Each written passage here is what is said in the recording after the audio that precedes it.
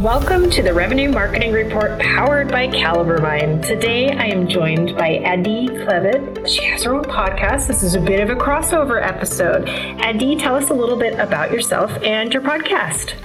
Sure. So first of all, Kamala, I'm so happy to be on your podcast. Thank you for having me as a guest. Thanks for being here. Yeah, and we had a fantastic conversation on my podcast, the System Simplified podcast, where we talked about the importance of follow-up, the importance of processes, and how follow-up in terms of having a process for follow-up. And you shared some examples which were great, and we're going to continue that conversation.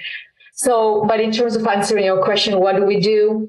I'm a process consultant, and myself, my team, we create, document, and implement processes and procedures for small to medium-sized businesses.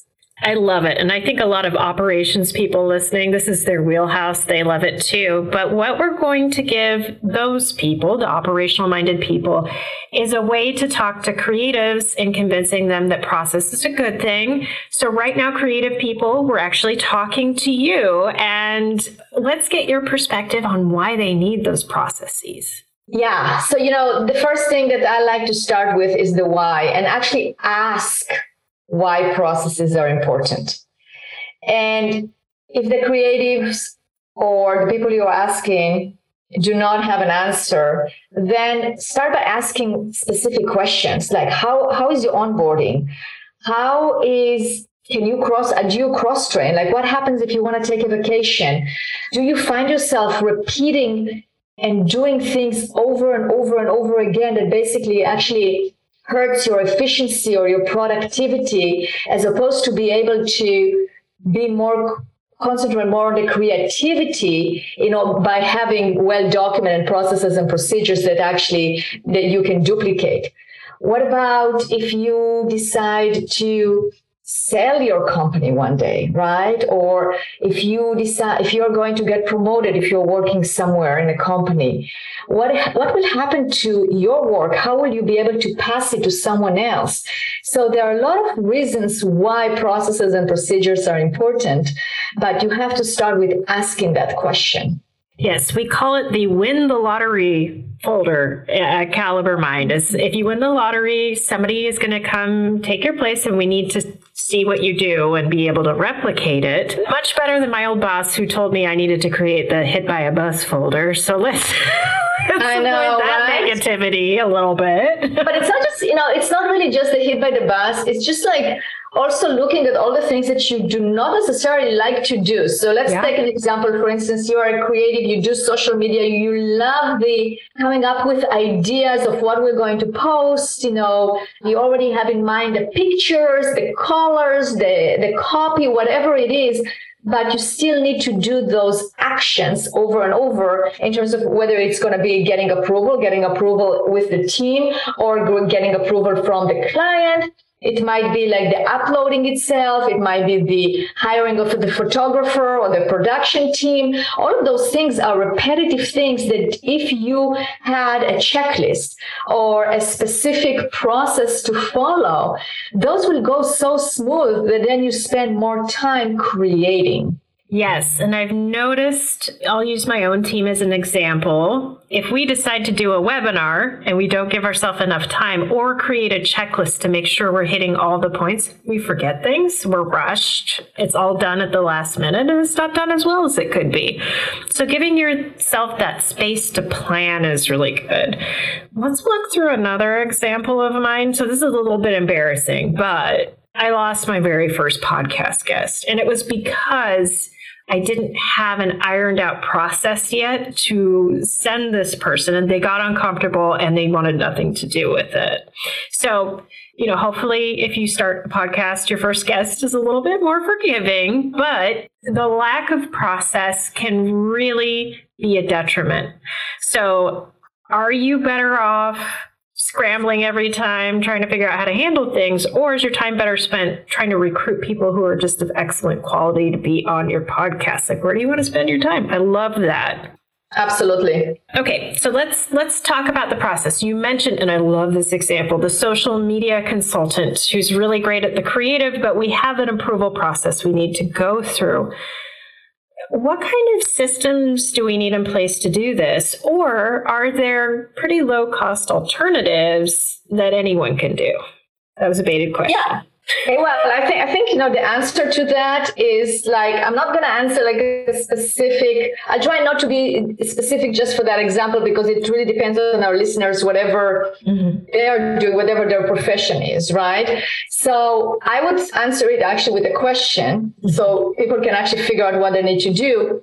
So take a look at all the things that you are doing that are repetitive, that you do over and over and over again, and that you might forget to do it, or you don't like to do it and you want to pass it to somebody else, or that maybe you're not doing it as frequent, so you forget how to do that. Just before the show, I was on a phone with a client, on a Zoom call with a client, and we decided we're going to record a video for something that she actually does once a year. But we're going to record that video for her future self a year from now. So before she's going to go and do that process a year from now, she's going to listen to what happened this year and how she did it. So that way, she doesn't have to reinvent the wheel and think, oh, how did I do it? What did I do? What's the next step? But she will be able to learn and put it all together and then just be very efficient on how she does that. So I think that's an answer in terms of the answer should come from each one of the people that are listening to us in terms of I need to create, you decide what processes you need to create a checklist or write or document it for, right? It doesn't have to be every single process, but you know what those are. Even how to schedule call with a customer, or how to schedule a call with a client, or let's say you are sending an update to a client. What should that update include? Create a template and create instructions on how to fill out the template, and then it's just fast and you know exactly what data you need, where to find it, etc. And that will make your life easier. So I love this for a lot of reasons. One, you're pointing out that it's not just the things that we're doing all the time. It's also the things we do every once in a while that we have a hard time remembering how to do. The other thing I'm hearing a little bit, what I would like to kind of call out is a lot of times when we're hiring somebody who's new to our industry, our space, we assume a lot of, in-house knowledge that we've acquired over the years is innate and just instinctual, and it's not. And I've made that mistake myself. Mm-hmm. So I love that pointing out, cataloging what we think are simple things, it could really help someone out when they're first starting in their career. Can you think of some examples of those? I know you mentioned scheduling. That's a great one. Yeah. So if somebody's just starting, it would be good to actually get an overall orientation about the position. What is exactly the purpose? What's the mission of what you are doing? How are you measuring success? And here are some aspects on how you do that. And, we're working with a client right now in the medical billing industry. I know it's not very creative, but it's still, you have to use your judgment, and you have to know things and be able to be very familiar in order to do a good job, right? Because you have to negotiate, etc. But there are some very basic things like definitions. What technology are we using? How do you use that technology? What does the day look like? What is your basically the checklist for the day? What is a routine, etc. So then you can actually learn the art of negotiation, if you would, learn how to differentiate between the different insurances and so on, but you at least have the framework in place. And I love how you're pointing out that self-awareness does play a part here, because we tend to avoid the things we don't like doing, and that can be problematic. So when you're asking yourself what kind of system you need, maybe you do well with email reminders, or maybe you need a pop-up, or maybe you need the ability to send drafts and have people comment on them. Like, all of these things need to be taken into consideration. As a consultant at heart, I really like your it depends.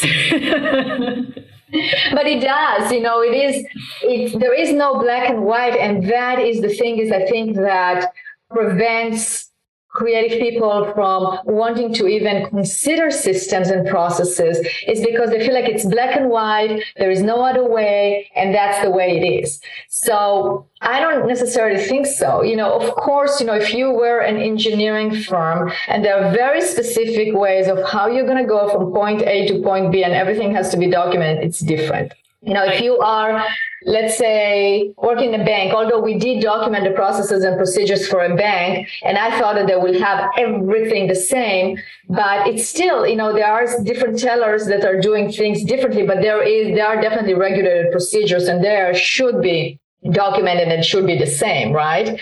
But the more creative the activity, the less it has to be that way, right? But the point is document what works for you. It doesn't mean that what works for you works for another marketing agency, right? Or for another marketing department in a similar or a little bit different company. So it's whatever works for you. You create your own systems for your own benefit. And I think if you look at it from that viewpoint, where it's not forced, it will be easier to do. And it's interesting because I see creative people put processes in place and not even realize that's what they're doing. So, for example, style guidelines, brand guidelines, messaging framework, all of these things are providing guardrails for other people to use as they're developing something. And then also I've noticed in my career, especially when I was in sales operations, you really had to start with what's in it for them. So if you want to put a process in place, how are they going to benefit? Because their first reaction is going to be, that's going to take me so much time. I have to think this through. It's a lot of work. But if you can figure out how long they're spending on something today and how much time you could shave off, argument over. What other ways do you see data coming into this to help kind of motivate people? Well, it's of course, first of all, I want to definitely, I agree with you in terms of like, this is the number one thing that we do when we go into companies is asking what is it in it for them and do a survey and really get the buy-in because your pain points, where you're losing clients or where you're not actually, getting the deadline, the deadlines or the due dates accomplished for your department. So what is in it for you if you had well-documented processes and procedures that will make things more efficient? What is the return on investment? Like, how do you measure it? And that will be the data point, right? And it might be shorter times of presenting a final project to a client or presenting the first draft for approval, right? It can be ability to take on more clients. It can be more referrals that you are getting. It might be, reviews that you are getting. So it really depends. Like those are all data points that can come in because you are more efficient. And of course, profitability, because if it takes you less time to complete a project because you're very well organized, then the profitability for that project will be much higher.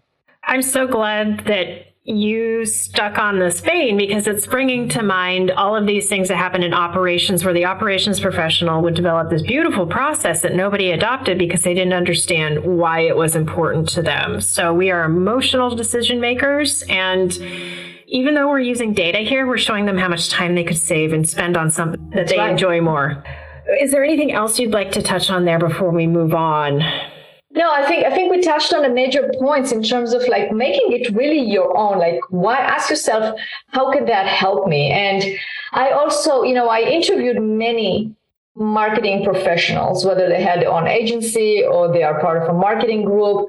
And the most successful ones, the ones that were able to scale their operations, the ones that were able to utilize their creativity to the most, basically, were those that were organized and had processes and were really big advocates of process and process improvement. So it does work. And my suggestion would be to look at people that are successful, look at people that can service many clients, look at people that are profitable in this industry. What do they have in common? And then answer for yourself, would it be part of it? Would be good documented processes and procedures that are being followed? Yes. And that even applies, it especially applies to people as they climb on the executive ladder, because you never have less things to do. You always have more things to do. And it's a matter of aligning your priorities with the key stakeholders, whether that's the board, investors, what have you, and then thinking through processes that help eliminate waste and help you focus on what matters most. That's exactly right. I love it. I love it. Does data play a role into processes? I know we talked about time savings and selling this. Are there other aspects we should be looking at as we put a process in place? Yeah, I mean, the processes should be attached to a KPI, a metric, a success indicator, and then you can evaluate whether the process is working or not, and it can be like also evaluating using data. Where do you have bottlenecks?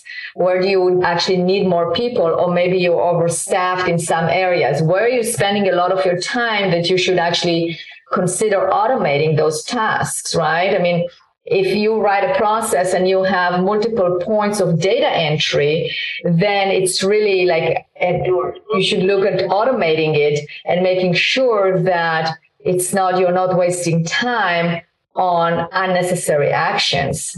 I love that. Is there anything else you want to add before we wrap up? I think it's really, again, it's looking around and looking at the importance of processes.